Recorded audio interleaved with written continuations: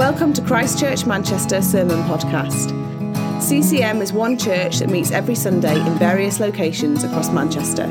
For more information about who we are or about our Sunday meetings, please visit www.christchurchmanchester.com.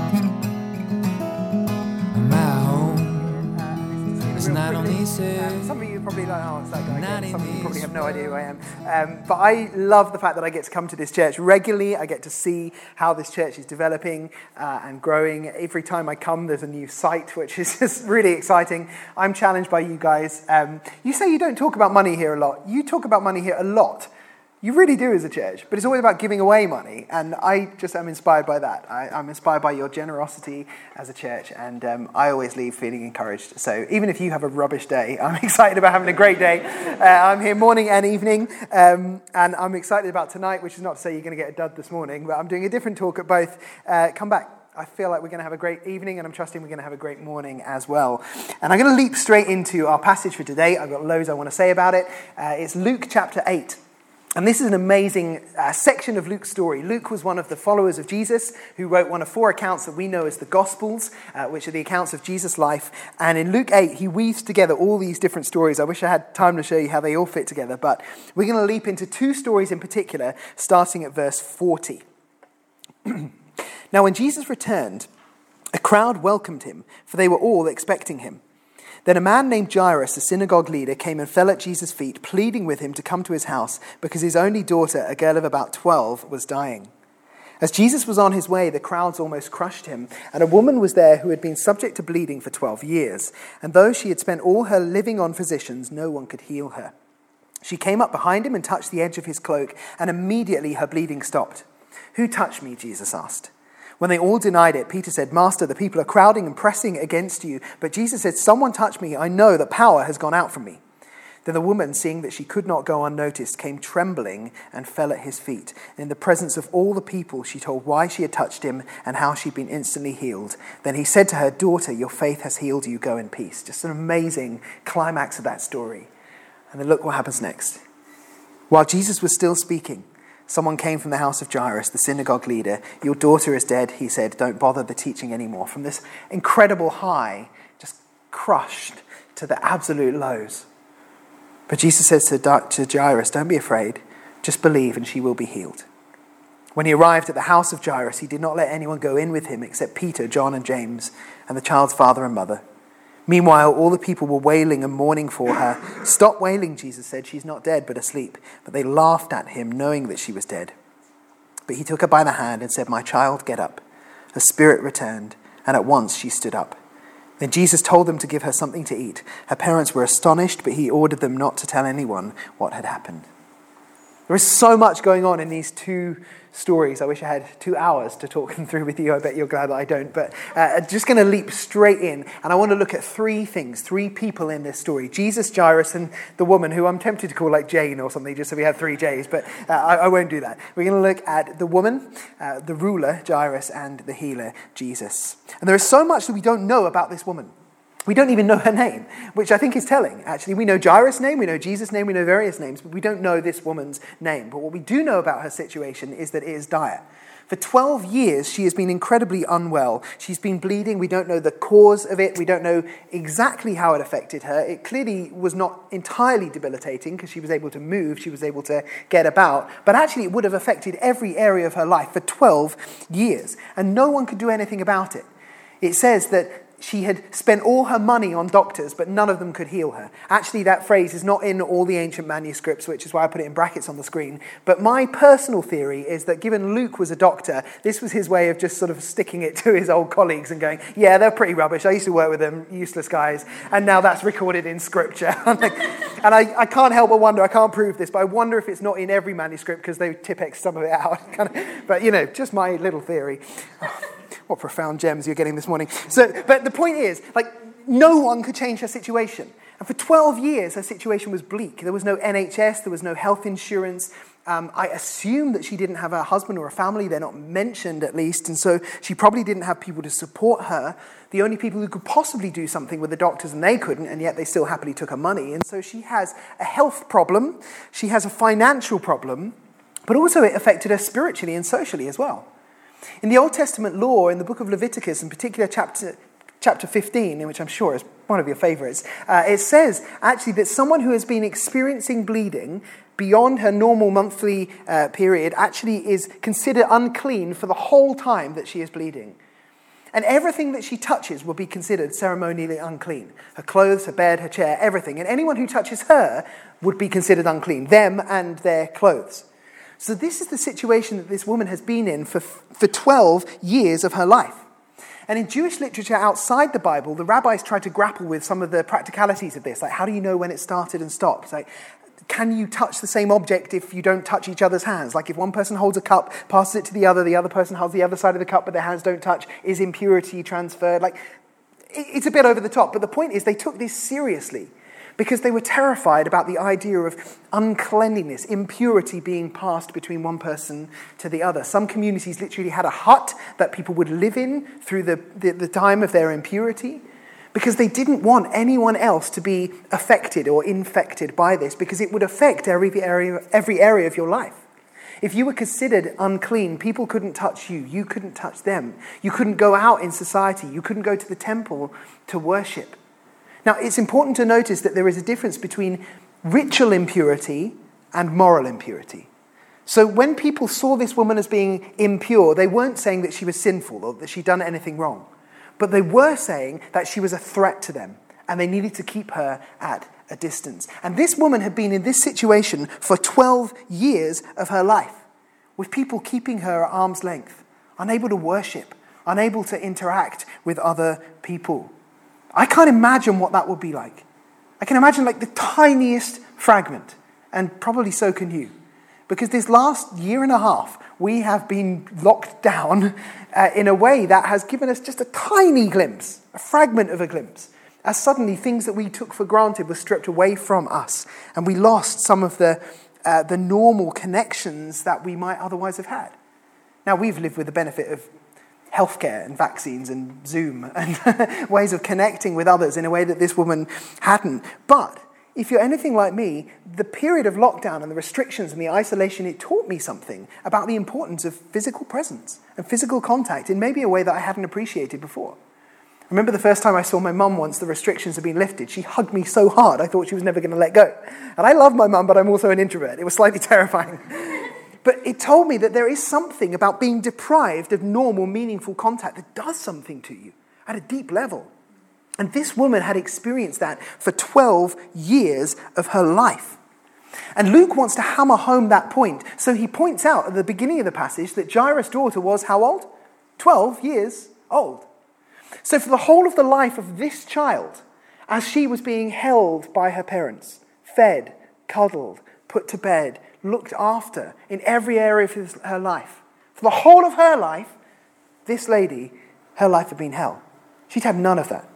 None of the connection, none of the love, none of the affection, none of the touch, none of the warmth of being in someone else's presence. Instead, she had to live with the shame, the emotional stigma of being treated as someone to be kept at arm's length. She didn't just have a sickness problem, she had an everything problem. Every area of her life had been affected by this. It had physical, financial, social, and spiritual consequences, emotional consequences. For 12 years of her life, she had lived in an extreme lockdown, and then along comes Jesus. And this woman is so convinced that he can change what no one else could, that she risks everything to be near to him. She pushes through the crowd, knowing that in so doing, she is touching people and making them impure, knowing that the synagogue leader, whose job it was to make sure that people remained pure, was there watching. There was no way she was going to get away with this. But she was willing to risk everything just to touch Jesus.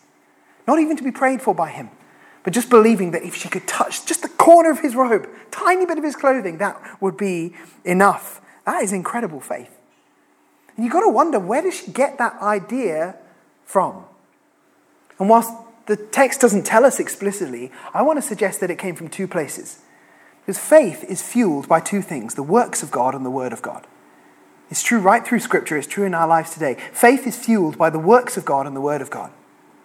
That is, I think that this lady, one of the things that motivated her was hearing or seeing the stories of Jesus changing other people's lives.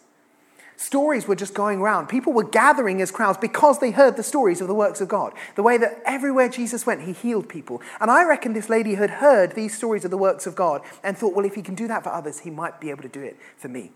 Because that's the power of testimony. That's why we just sang that song right now. You have done great things, and I know you will do it again. When we celebrate the works of God, it raises faith within us. Actually, the root of the Hebrew word for testimony, ood, it means to repeat, to return, to do again. The power of testimony is that as we hear about the works of God in people's lives, it raises faith that maybe he could repeat that for me. Maybe he could do that in my life. And I reckon that was what spurred this woman on. But actually, in all the other stories of Jesus healing people, typically he prayed for them. He touched them. He took the initiative. There aren't very many stories of people just reaching up and touching Jesus' clothes and being healed by that. So where did she get that idea? I think that might have come from the Word of God. Because for 12 years, this lady had been in lockdown, and she didn't have a Bible in the same sort of form we do. She couldn't have done like a Bible in 1 year with Nicky Gumbel. Like he's old, but he's not that old. But over years, she would have internalized Scripture and had it gathered up in her heart, and she would remember it and reflect on it. And I wonder if one of the verses she reflected on was Malachi 4:2, which prophesies and looks forward to and longs for the day when the Messiah, the chosen one, would come and put the world to rights. And in that verse it says this: the Son of Righteousness will rise with healing in its wings. Think about that picture for a moment. The sun does not have wings. Okay, it has rays. And actually your Bible may translate it as rays. But the Hebrew word is explicitly wings. It's kanaf. And it appears about 85 times in the Old Testament, almost always literally referring to the wings of a bird or an angel. But when it's used metaphorically, it is used for the corner of a robe. So in Deuteronomy chapter 22, verse 12, the Israelites were told to sew tassels onto the wings or the corners of their robe. So maybe, just maybe, this lady had been reflecting on that, hearing of the works of God, thinking about the word of God, and she saw Jesus go by, and she thinks to herself, if he truly is the Son of Righteousness, the one that all the world has been waiting for, with healing in his wings, then even if I can't talk to him, even if he won't give me the time of day, if I could just touch the wing, the edge of his cloak, maybe that would be enough. And motivated by the works of God and the word of God, she reaches out in faith and she is healed. We're told she came up behind Jesus, touched the edge of his cloak, and immediately her bleeding stopped. And Jesus said, "Who touched me?" And everyone denies it, except Peter, who's like, "Jesus, literally everyone is touching you. What are you talking about?" And Jesus is like, no. Like, there's a difference between touching and touching. It's not just who brushed against me, just passed by and happened to bump into me, or clamoured for just to touch me, to be near a celebrity or something. Someone touched me in a particular way with faith. And because this woman touched Jesus in faith, he felt the power go out of him. I mean, it seems like Jesus didn't even have a choice in the matter. He healed this woman not on the basis of his will, it would appear, because there's something about the power of faith that is able to attract the heart and power of God. I don't want to push this too far because some people, when they talk about faith, it gets a bit weird and a bit unhelpful. And if I had time, I would love to talk more about that just to keep it really clear. But there is something about faith that has the power to attract the heart and power of God. And we see it here. Jesus says, your faith healed you. I think of it like this. If you've got a car, you want to start the car. How do you start the car? What is it that starts the car? Is it the key or is it the ignition and the engine? It's both. If you just have a key, that doesn't start the car on its own. But also, just having an engine in the car doesn't mean the car gets going. That you have to actually connect the key with the ignition to start the engine. And I think that's how faith and the power of God work.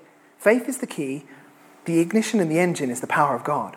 And when we connect our faith with the power of God, that's what starts his work in our life. And this woman reaches out with the little faith she has, and that is enough. Jesus says, your faith has healed you. Go in peace. And what I love about this moment is that Jesus stops and he interacts with this lady. He doesn't just go, I felt power. Go. Where did that go? Oh, you're healed. Okay, I got somewhere to be. He doesn't do that. He stops. And he draws her out of the crowd. Like her faith drew the power out of him. He draws her out of the crowd. He spends time with her. Think about where Jesus is going at this moment. There is a girl in a life-threatening situation. Jesus could easily have said, okay, I acknowledge something's happened, but I got to move on. I got somewhere more important to be. He doesn't do that. He turns aside for this lady. Others might have considered her a nuisance. Jairus might have considered her to be threatening his situation, but Jesus has time for her. And he says, daughter, your faith has healed you. Actually, the word is sozo. It means salvation. Saved you. Every part of you, body, mind, and spirit. Every bit of her is changed by this encounter with Jesus. And he says, daughter. Such a tender word. I wonder when the last time was that someone had called her daughter. And remember who's watching on at this point. It's Jairus, whose literal daughter is at the door of death. Imagine how heartbroken he is, how much he loves his daughter. And when Jesus deliberately chooses that word, I think he is saying to this lady, the love that Jairus has for his daughter is the same depth of emotion and deep love that the Father has for you. Daughter who's been excluded for 12 years, who hasn't been able to worship at the temple for 12 years, who hasn't experienced the touch and love of another person for 12 years. Daughter of the living God, your faith has healed you. And in that moment, everything changed about this lady's situation. I don't know who needs to hear this today, but Jesus would turn aside for you. There is nothing else that is more important to him than interacting with you today. Your needs are not a nuisance to him. There's no one else in this room who is more worthy of his presence and time than you. Jesus would not consider you an impediment to what he really wants to do, going and talking to someone else. There's no one else who deserves to hear daughter or son more than you today. He loves it when we reach out to him in faith. And wherever you are at today, I don't know everyone in this room, I don't know your background, I don't know what is going on in your life. Wherever you are at today, Jesus would slow down and turn aside for you if you reach out to him in faith. It may be that some of you wouldn't even call yourself a follower of Jesus. Maybe you're trying to explore this whole God thing and work it out. Today, you can know that you are a child of the living God. And you can experience salvation. That is a relationship with God and a new identity that starts now and extends into eternity. You can know that by reaching out to him in faith. It may be that you're here today and you just feel broken. Maybe you feel isolated or in pain. Maybe you've been carrying things for so long, like this woman, that it feels like it's become just something of your identity and you think that'll never change. Maybe people have prayed for you over and over and over and nothing's changed. And you can get to the point where you think it'll never change. That's a lie. Jesus can change any situation. And my encouragement is, in a bit, we're going to have an opportunity to pray. It may be that you're actually here with a physical ailment today. We would love to pray for you, whatever is going on in your life. Jesus is still in the business of healing. And at the end, we're going to worship, we're going to pray, and we'll have an opportunity to pray for you. But let's continue through the story. Because it may be that some of you don't identify with this woman at all, but you might identify a bit more with Jairus. So remember, the whole while this is going on, there's this other guy standing at the side watching. And Jairus was the ruler of the synagogue, the local place of Jewish worship. He would have been known and respected within the community. He had a title. People had certain expectations of him. It seems that he had people working in his house, maybe servants who actually come as the messengers to him. But what I love about Jairus is that despite his social standing, he doesn't use any of that to his own advantage. He doesn't say when this woman is distracting Jesus, hang on, don't you know who I am? He doesn't pull rank. He doesn't say, look, I was here first, or this woman is not as worthy as my daughter. He doesn't say to Jesus, don't you know this woman is impure? I'm pure. Like, don't go near her, the law says. Like, he doesn't pull rank in any way. Because in the face of suffering, titles don't mean anything. God isn't impressed by that stuff. Like, religious leaders don't get some kind of preferential track to Jesus. Like, Jesus doesn't listen to me more than he listens to you. In the face of suffering and need, the only thing that matters is putting your faith in the one who can heal. And that's exactly what Jairus does. He does the very same thing as the woman. He falls down at the feet of Jesus, recognizing his need. Jairus shows incredible faith. You know, he presumably had servants in his house.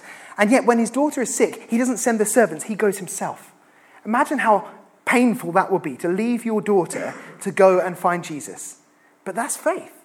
He does that because he recognizes he has a need and he has to interact with Jesus. And as the story unfolds, you can imagine this emotional roller coaster that he goes on. As he first of all goes to Jesus thinking, I don't know how this is going to play out. And then Jesus says, I'll come to your house. And he thinks, yes, he's going to do it. And then they're on the way and he's getting excited the whole way. And then this interaction with the woman happens and he would have just been confused. Like, come on, Jesus, I'm waiting for you. My daughter's waiting for you. Come on, are you still going to do it? And then they're about to set off again. And then the unthinkable happens. And while Jesus is still speaking, someone came from the house of Jairus and says, your daughter is dead. Don't bother the teacher anymore. And that emotional roller coaster must have been heartbreaking for him. But isn't that how faith often feels? Like, for me, it is. There are times where I feel like full of faith and I set out thinking God is going to do something amazing here, and then it feels slower than I might have hoped for. And then there are times where I'm praying and it seems like everyone else gets their miracle and I don't. You're like, God, what is going on here? And then times where it actually seems to get worse rather than better. And in those moments, if you're anything like me, what can easily happen is you feel tempted to give up. It literally, like, messengers come and say, don't bother anymore. And I found through many years of many difficulties that I, in those moments, am tempted to believe any number of lies that stop me following Jesus. It's so easy in those moments to believe things about God. Maybe he wasn't really willing to do anything there. Maybe he didn't actually want to come and heal my daughter. Maybe he wasn't able to. I mean, Jesus said the power went out of me. Does that mean there was no power left for my daughter? It's easy to believe lies about God. It's easy to believe lies about others. It's that woman's fault. She stopped me getting the answer to my miracle. Actually, she touched Jesus. She would have made him impure. It's her fault. Oh. Or it's easy to believe lies about yourself. Maybe it's my fault. Maybe I didn't have as much faith as this woman. I mean, she seemed to do this bold act. I only asked if I had touched the robe. Maybe I don't have enough faith. Maybe it's my fault. And in those moments, whatever the messengers are that come and say to you, don't bother Jesus anymore, we have to resist them. Because Jesus, he ignored the messengers. He ignored everyone else and he looked directly into the eyes of Jairus and he said this, don't be afraid, just believe and she, your daughter, will be healed. It's that same word, sozo, she'll be saved, rescued. And like this woman, I reckon he drew faith from two things, the works of God and the word of God. In this moment, his absolute low, I reckon he probably looked at this woman whose life had been completely changed and somehow would have thought, well, you know, if Jesus could do a miracle for her, maybe he can do that for me. And even if his faith felt fragile, I reckon that work of God would have fueled his faith. But he also drew comfort and faith from the word of God. Literally, Jesus said, believe, just believe. Actually, it's in the continuous tense. It's not start believing, it's continue the believing you've already been doing. As in, don't give up now. You've started well. All I'm asking you to do is put one foot in front of the other and keep walking to your house. And I love the fact that faith for Jairus looked different than faith for the woman. He didn't drop to his knees and think, well, this worked for her, maybe it'll work for me, I'll touch the corner of his robe. And neither did Jesus ask him to, because faith looks different for each of us. It's not about following a formula. It's about doing what Jesus asks us to do. And for some of us, sometimes there are times where God asks us to do things that feel radical, feel risky, feel like pushing through that crowd. And sometimes all that faith looks like is just saying, I'm just going to hang on. I'm just going to not give up. I'm going to keep doing the things that I just feel normal and unsexy, but I know Jesus asked me to do them. I'm just going to keep trusting and keep praying, keep coming to church, keep reading my Bible, even though it feels like it's not working. Just keep believing. It may be that today you're in that sort of situation, feeling tempted to give up. And maybe Jesus' word to you is the same word to Jairus. Keep trusting, keep walking, because ultimately he is the healer. And when Jesus arrives at the house and the people there are mourning, and Jesus says, she's only sleeping, I'm here to wake her, and they laugh at him. This is not the same group who has traveled. This is not the group that have just seen the works of God healing this woman. I reckon if they'd seen that, they might not have laughed. But Jesus isn't put off by their skepticism. Instead, he takes her hand and he raises her up. Her spirit returned, and at once she stood up. Nothing's too hard for Jesus. Not a woman who's been unwell for 12 years and not even a dead girl. Nothing is too hard for him. And what I love about this is the radical nature of what Jesus does. The two things in this story that should have made Jesus impure, should have disqualified him from being able to perform this miracle. According to the Old Testament law, being touched by a woman who was ceremonially impure should have made Jesus impure. Touching the hand of a corpse should have made Jesus impure. And yet in both situations, what gets changed is not pure and perfect Jesus, but impure and broken people. Because there is something about Jesus that is so powerful that impurity has to bow the knee to his presence. This is a stupid illustration, but go with me on this. Do you remember about 18 months ago where our government decided to give us a lesson in how to wash our hands? It was like one of the most patronising, odd moments as you're sitting there watching the TV and Boris Johnson is sitting behind this desk saying, and do it for 20 seconds whilst singing Happy Birthday twice. And you're like, what is going on? This is so bizarre and patronising. Happy birthday. I mean, yeah, I won't make any comments on him, but there you go. An odd situation, right?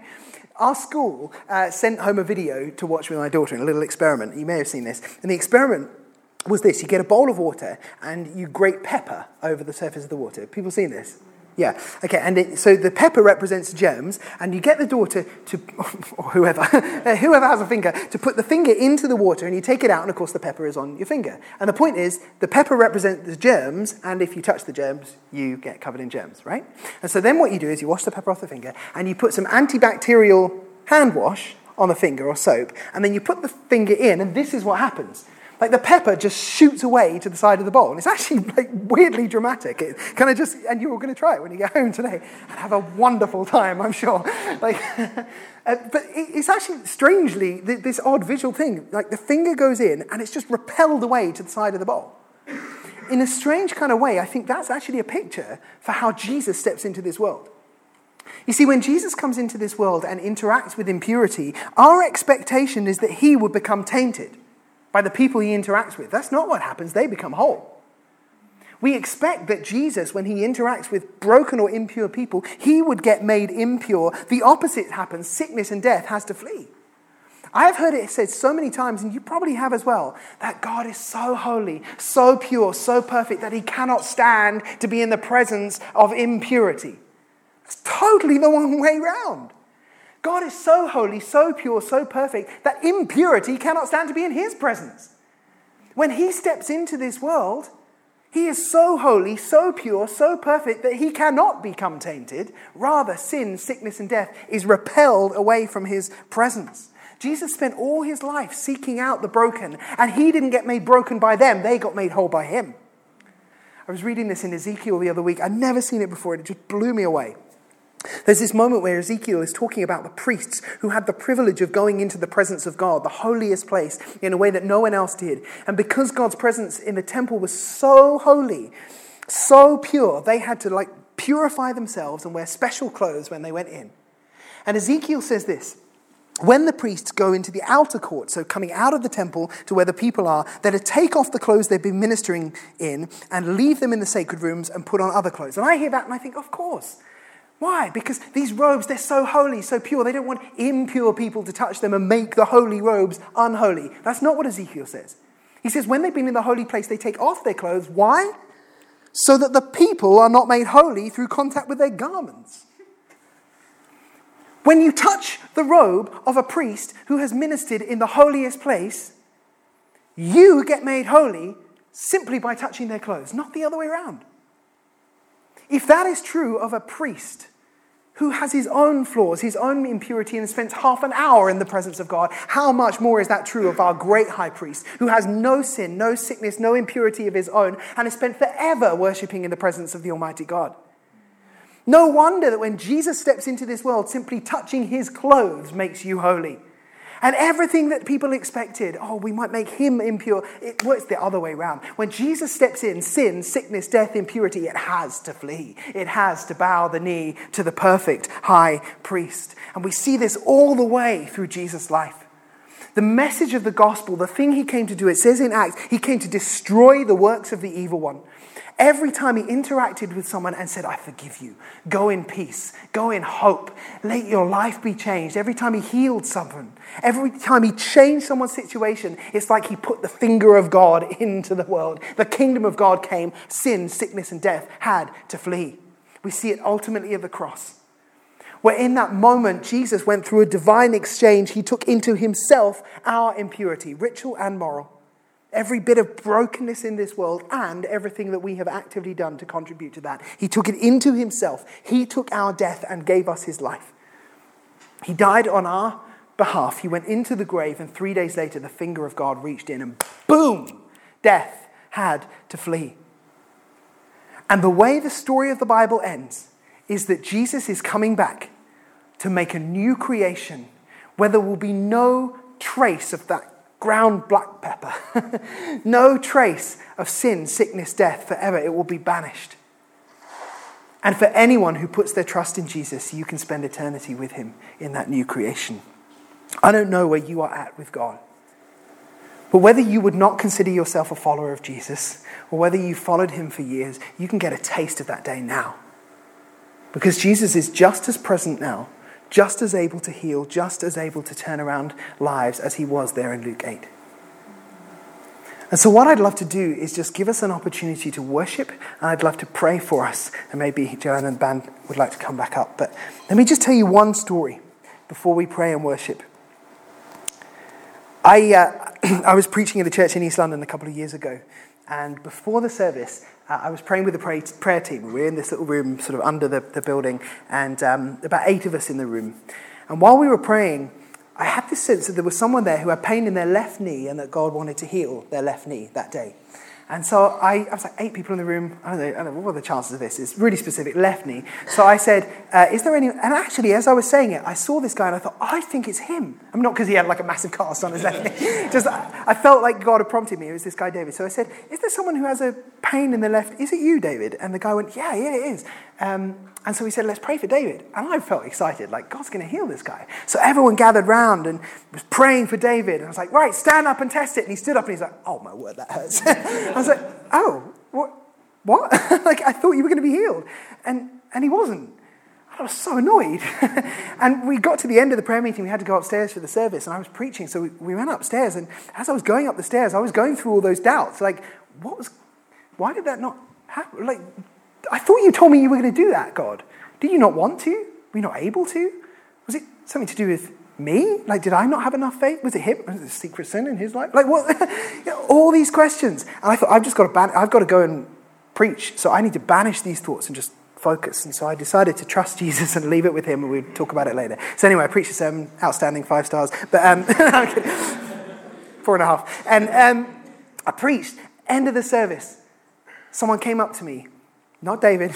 This lady called Cindy came up, and she had been there at the prayer meeting. She said, can I just tell you what happened? I was like, yeah, sure. I actually got her to write it down. These are her own words.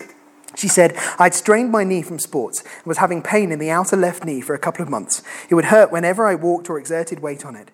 In pre-service prayer, Liam asked if anyone had pain in the left knee. David said yes, so we prayed for David. But I placed my hands on my knee and prayed for us both. And as I prayed, I knew in my heart, without having to test it, that my knee was healed. And of course, as we ended the prayer session and got up to leave, the pain was no more. I love that. No one prayed for Cindy. We were praying for David. She stole the prayers intended for David. And there was me just filled with disappointment. Like, God, what are you doing in this mix? And she got healed. Her faith connected with the power of God. I mean, I don't think God was surprised. Like, oi, how dare you? But somehow her faith connected with his power, and she was healed without anyone needing to pray for her. And if you're sitting there thinking, yeah, but what about David? That's really unfair. Firstly, that's not how it works. And secondly, as Cindy is telling me this, who comes running up the aisle? It's David, who said, I went up those stairs and I got into the building feeling so disappointed, and I felt Jesus simply say, lay the disappointments aside, worship me. And he said, as I worshipped, I felt this tingling in my knee.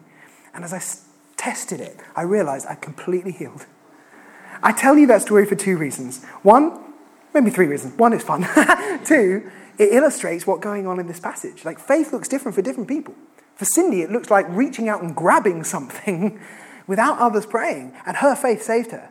For David, it looked more like actually doing the Jairus thing of just like, okay, I'm going to ignore the doubts, press on, just do the things I'm meant to do, worship, leave it with God. And he got his healing. The third reason I tell you that is because faith is fueled by the words of God and the works of God.